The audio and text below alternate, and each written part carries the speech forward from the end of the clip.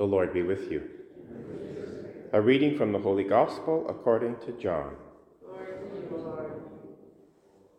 Jesus had been teaching in the temple at Jerusalem.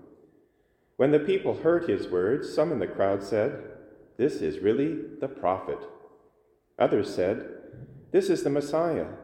But some asked, "Surely the Messiah does not come from Galilee, does he? Has not the Scripture said that the Messiah is descended from David and comes from Bethlehem, the village where David lived?" So there was a division in the crowd because of him.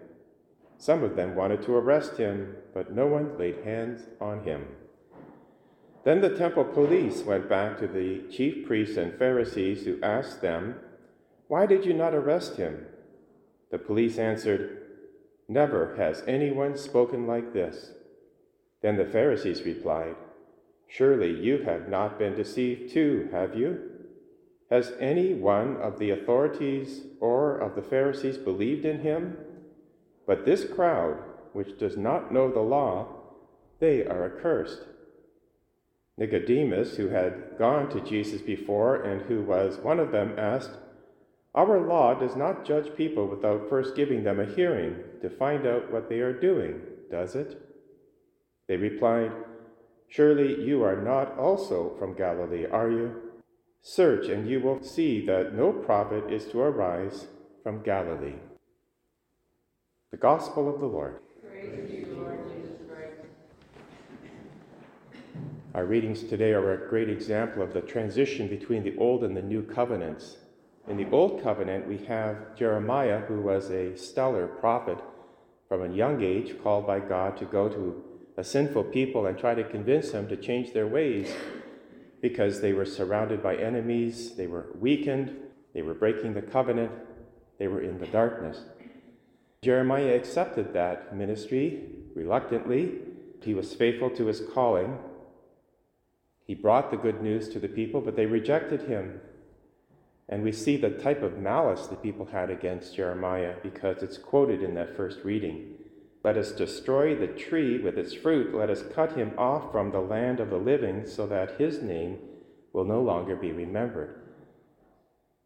Now, how does Jeremiah react? And here's the transition. In the Old Covenant, the law of Moses was good because it put an end to, among other things, revenge. It tried to cap the escalation of violence that would result when people just took the law into their own hands. The cap was called retribution, an eye for an eye, a tooth for a tooth. You can't demand more than the violence that was perpetrated against you. You can't escalate violence so that it just goes out of control. And that's what Jeremiah says in his response to God. "But you, Lord of hosts, who judge righteously, who try the heart and the mind, let me see your retribution upon them, for to you I have committed my cause." There's the eye for an eye, a tooth for a tooth. That's the old law. It had its function, but then the transition comes with Christ, and we see it in the gospel, because Jesus is also being rejected violently. And he will ultimately be put to death, a violent death on the cross. He is also trying to teach the people. He's in Jerusalem in the temple, trying to bring them to an understanding of God. But the people are divided. Some of them say, "This is surely the prophet." And that's good because they're referring to Moses in Deuteronomy chapter 8, who said, "The prophet who will come after me will be the Messiah." So those people believe Jesus is the Messiah. But others say, no, he cannot be the Messiah because he comes from the north, from Galilee. And no prophet is going to come from Galilee and be the Messiah because they have to be born from the city of David. So they're divided. And the temple police go back to the scribes and Pharisees and report this, and the scribes and Pharisees, out of malice, want Jesus arrested immediately because they want to put him to death. But the police say, well, no one has spoken ever like this, so they refuse. Well, then the Pharisees go after the crowd and say, this crowd is accursed because they don't know the law. Nicodemus, who has made that transition, came to Jesus early on in John's Gospel, chapter 3, at night to find out about this new birth. And now he comes defending Jesus. He's made that transition.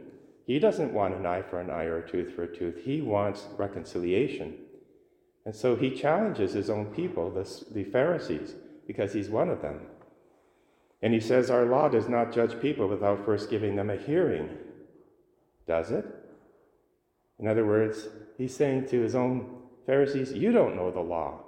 You're not even prepared to give Jesus a hearing. They respond, surely you are not also from Galilee up in the north, are you? Search and you will find that no prophet is to arise from Galilee. And they're wrong as well, because Jonah was from Galilee and he was a prophet, so they don't even know their scriptures. But here's the transition that has to be made by us. Not an eye for an eye or tooth for a tooth. We see enough of that in the culture. But rather, forgiveness, reconciliation, peace, asking God into our heart to change us so that we become like Christ. And that's our witness. As we continue to journey through this season of Lent, let us ask God to do exactly that. In fact, Jeremiah prophesied how this new covenant would come about. He said that the Lord would come and write the law, the Ten Commandments, on our hearts so that we would be internally changed, transformed. And that's what the Catholic Church teaches, that our salvation comes not because we've been legally declared just, but rather we've been transformed internally so that we actually live it out. Let us thank God and call the Holy Spirit once again to come into our hearts and help us make that transition from the old to the new.